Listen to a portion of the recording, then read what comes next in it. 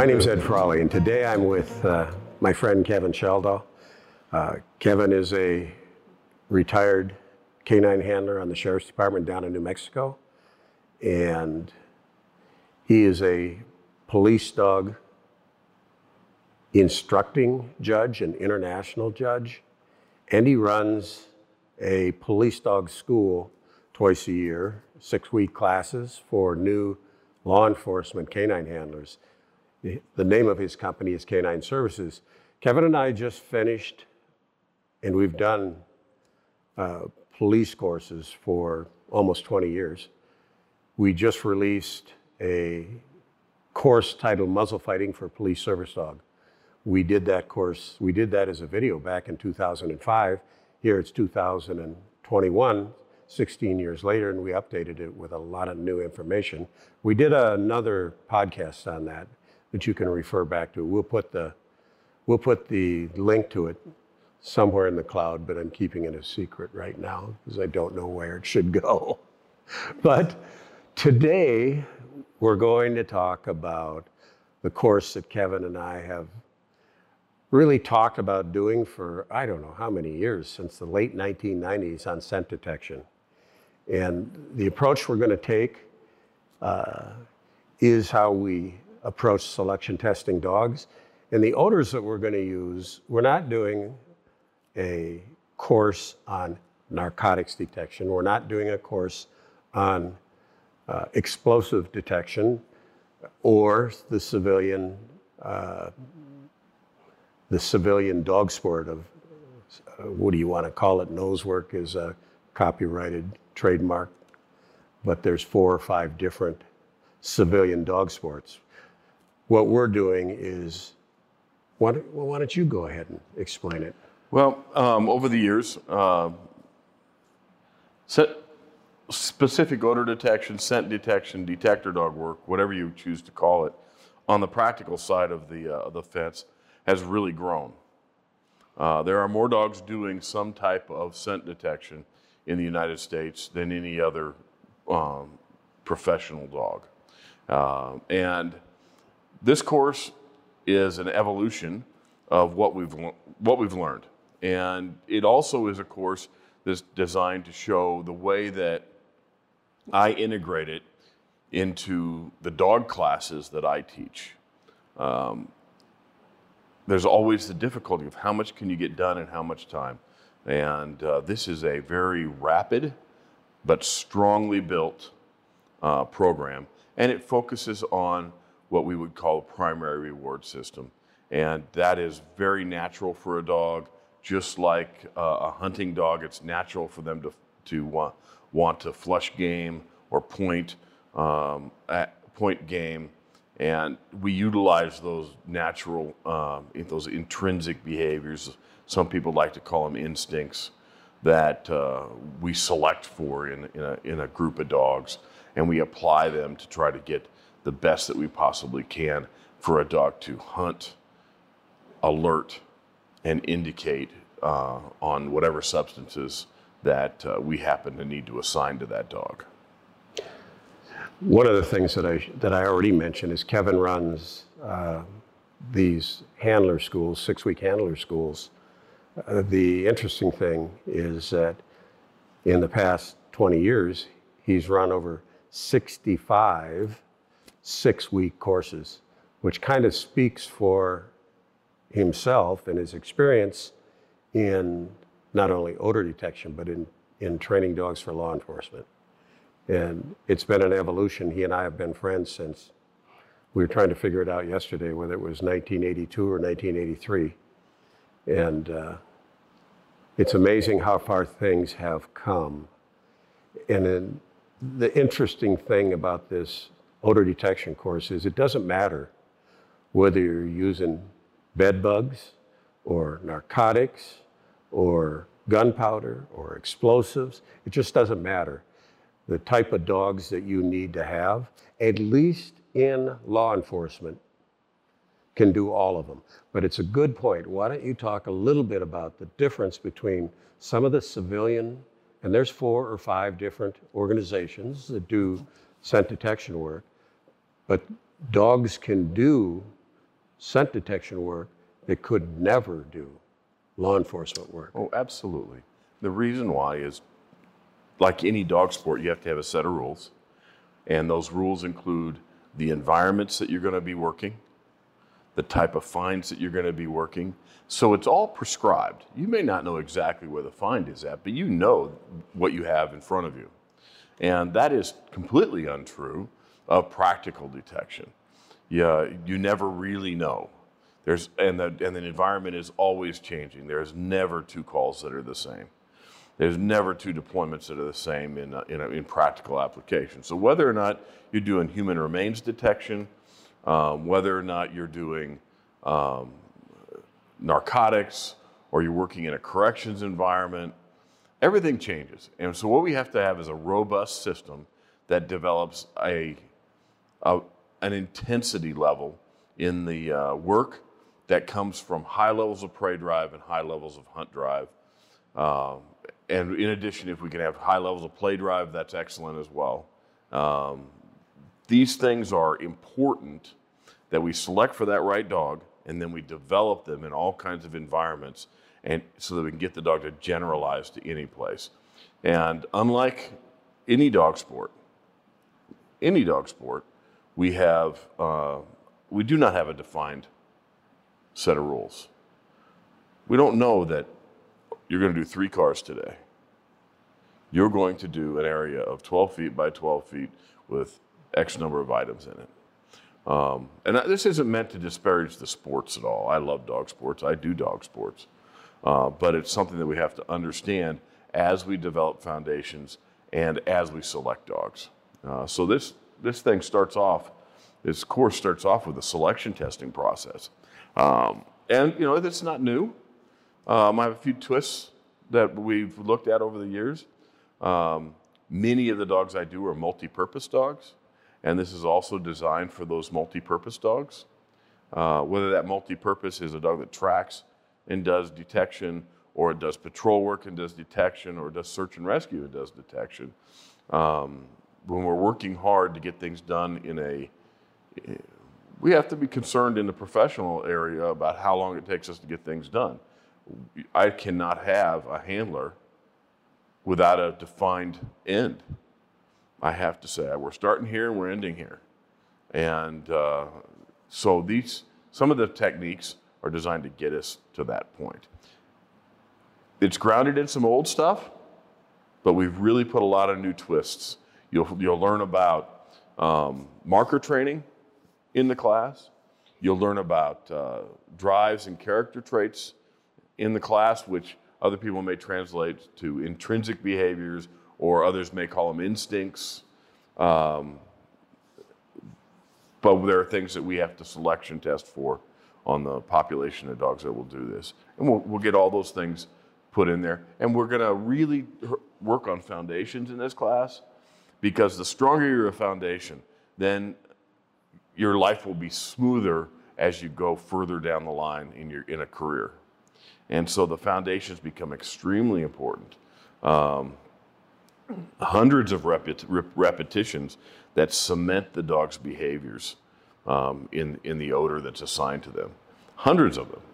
And that helps us to have a dog who has a reflexive response to the assigned odors, and not one that has to take a lot of time to think about it. And so, as we move on. Well, one of the things, and I'm going to back up here a little bit, between the civilian dog sports, which I think are great, Kevin thinks are great, they're just a great way to work with a dog. But there is a bit of a confusion with some people that think that some of these civilian dogs, that you're doing the same thing that dogs that are trained for law enforcement do. And I guess maybe the simplest way to dumb it down, or to give an explanation or example of the difference, is that in another life for 10 years, I ran a narcotics dog and a tracking dog.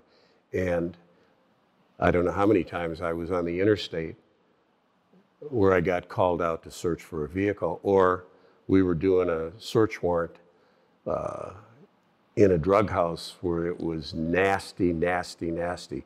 And the truth is, the dogs that are doing, a lot of the dogs that are doing the civilian work could never do that, and it's because of their temperament. It's just not strong enough. But those same dogs can be very, very successful and have a lot of success in their dog sport because it's a defined search area. So we're talking about doing a course, really, the civilians can benefit from it, but it's really directed towards... It's directed towards the professional, or the, I don't want to exclude the volunteer that also commits to doing things like search and rescue work and the human remains thing that's become very popular amongst search and rescue people. But the person who needs to be able to apply this in a practical environment, that's where we're going to address it. And the entire course is designed to get people onto the street functioning. And so the course is designed to get people through that foundation. And then within the professional arena, there has to be a third-party certification process. So shortly after the class, they would present themselves to an evaluation of some type. And those evaluations, there's many different organizations. I'm a member of several. There are some states have state-style certifications that are developed for certain dogs. And our goal is to make sure that that's a starting place for these dog teams. And so they would go from a class. Usually I give them, it's a kind of a pressure cooker course, the way I run this thing. And so I like to give them a couple of weeks rest, just lighten up a little bit for a few days and then go to a certification. And it's interesting that I've kind of kept track, and I've only had 2 dogs in the last 15 years not manage to obtain their certifications on their first attempt. So it's a strong program. I think yesterday we were talking, how many dogs do you think you've trained just for the state of Wisconsin? Somewhere over 250, but So there you go. Yeah, that are up in this part of the country. And I have a lot of dogs in New Mexico, where I'm from, and a lot of dogs in Arizona, and a spattering out through other states around. And those dogs range from dogs doing human remains detection to narcotics dogs, although, pretty much we're eliminating marijuana. Politics have changed things lately. And many dogs have just recently been retired because they do marijuana. And then bomb dogs after 9/11, I only did one here and one there. And then after 9/11, boy, that skyrocketed. Corrections dogs, which do other things, they often will find prescription drugs like Suboxone, which is a treatment for opioid addiction. But it's very easy to smuggle into prisons. And so it's very popular. We train for that. We train for some of the other opioids. Maybe we're training them for a few other things as well. Most prisons, paper money is illegal. Within it's considered contraband, and we'll teach them to find paper money. One of the hallmarks of this course that we teach is what some of the people who translated from German, some of the earlier detection stuff, they called it conflicting the dog. It's kind of a difficult word to use. We do a lot of proofing, and we do it in a prophylactic manner. So early on, the dogs are exposed to diversions and distractions that could upset them. And I don't mean upset by mentally upset. I mean upset the system and cause problems for them. We do a lot of proofing before they even realize they're being proofed in the course. Diversion and distractions become a hallmark of the process that we do. And we've set it up so that it's not difficult for the dog and we don't have to go through a process of letting the dog fail and going through problems with the dog and repairing problems and backfilling the holes we created. We get all that taken care of out at the front end. And that's a big part of the course. So just to repeat what you said a little while ago about these different certifications and organizations. So the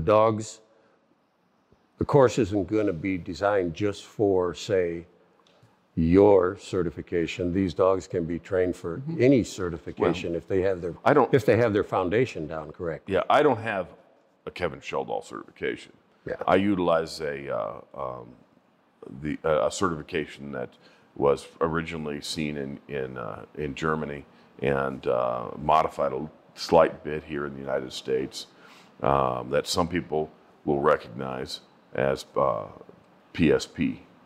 PSP is a series of tests, and they're designed to test different aspects of police dog work. And so PSP2 would be narcotics. PSP3 would be explosives. PSP1 is actually a patrol dog. And so I utilize those standards when I'm testing dogs. Or I'm also happen to be and I'm not going to promote one organization or another. I'm a certifying official in another organization. And so often we sponsor those events, whether I'm involved in it or not, it doesn't matter. I bring in other people to do it. But all these other organizations have somewhat different twists on the way to do a certification. And the PSP1 is really the hallmark is diversions and distractions in every single practical scenario-based search, where let's say an NDDA is an identification process. Can you identify drugs in an arena? You know exactly what you're going to be doing, and it's just about identification. So everybody's got a different twist, but the thing that this course is designed to conquer all of those tests, not just one of them. So the way we're kind of putting it together is I've been collecting footage with Kevin on this, seems like for 20 years.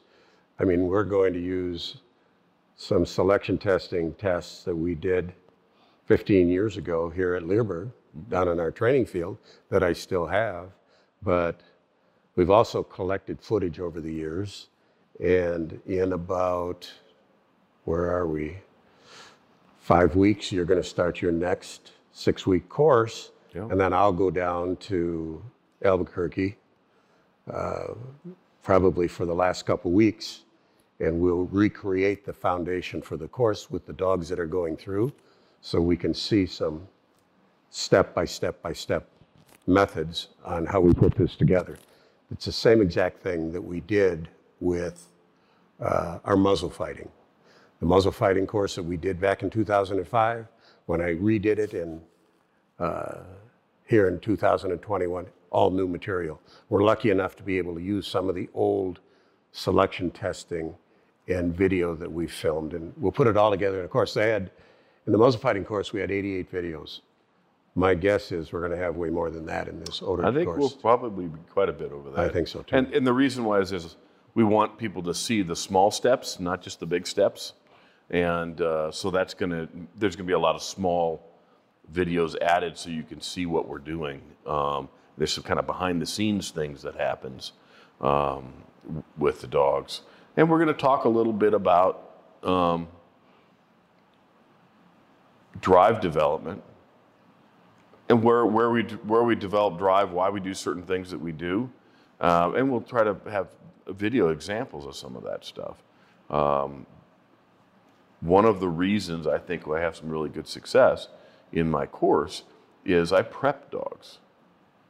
And the preparation, creating a little bit of possessiveness with the dog, making the dog understand that, hey, there's this game that we play that's for him to hunt and grab a prey item. If I get that done beforehand, it's helpful. And that makes the course go a little bit faster. And we'll show what dogs look like when they're doing that. I also do civilian dog sport, and it's include IGP, American Schutzhund. Actually, I'm here at Leerburg because we're doing a Mondio ring seminar here that I'm attending. And what I find among people that come from that background is sometimes they haven't freed their dogs up enough to do this stuff independently of them. And we're going to talk in this course about why we have to teach the dog to work independently and how we have to make sure that we prevent ourselves from influencing our dogs. It is a big thing these days about, and you're going to learn about something called Clever Hans, which was a horse, and how we're attacked by the information about Clever Hans and multiple experimentation that has demonstrated some things that we have to be aware of in the professional end of this thing. It doesn't matter in the sports end of things at all. It's just a question of, did you do it or did you not? Now there's a question of, on the professional side of this thing, it is, how did you do it? And did the dog really do it? And we have to address that. So we'll close this out, and maybe what we should do is, when we're done with this course, we'll sit down and do another video. Oh, absolutely. Okay. It'll be fun. Very cool.